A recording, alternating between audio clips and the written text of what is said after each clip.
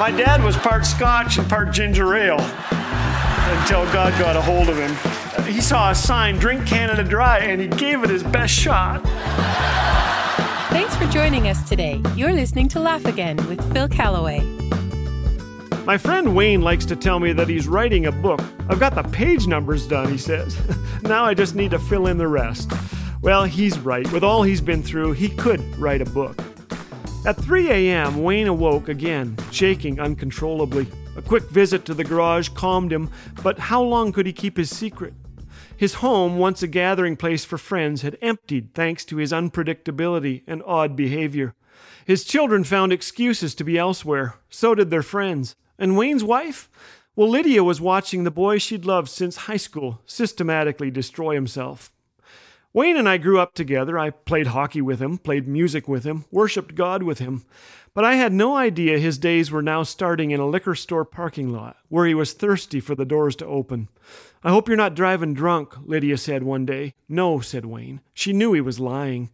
"I was powerless over this thing," he told me. "I was completely and hopelessly addicted."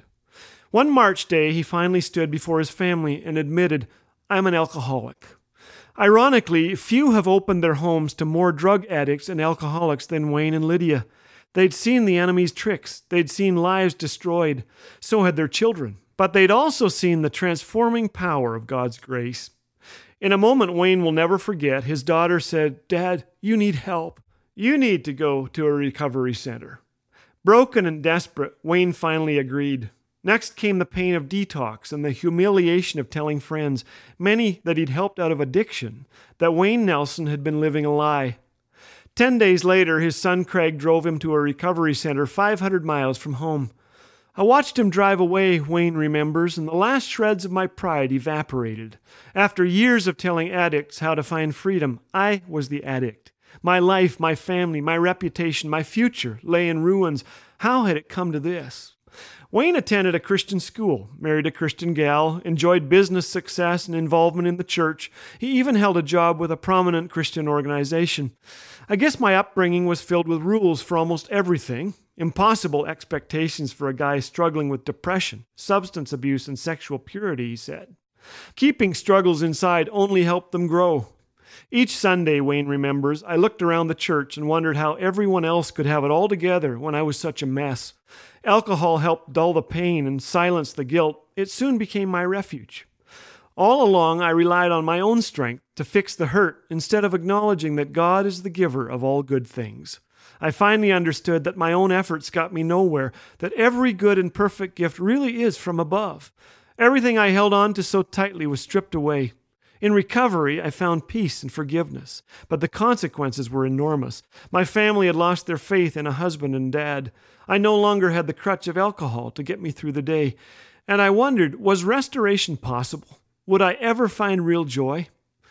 You know, one of the enemy's greatest lies is this: just keep it in the dark.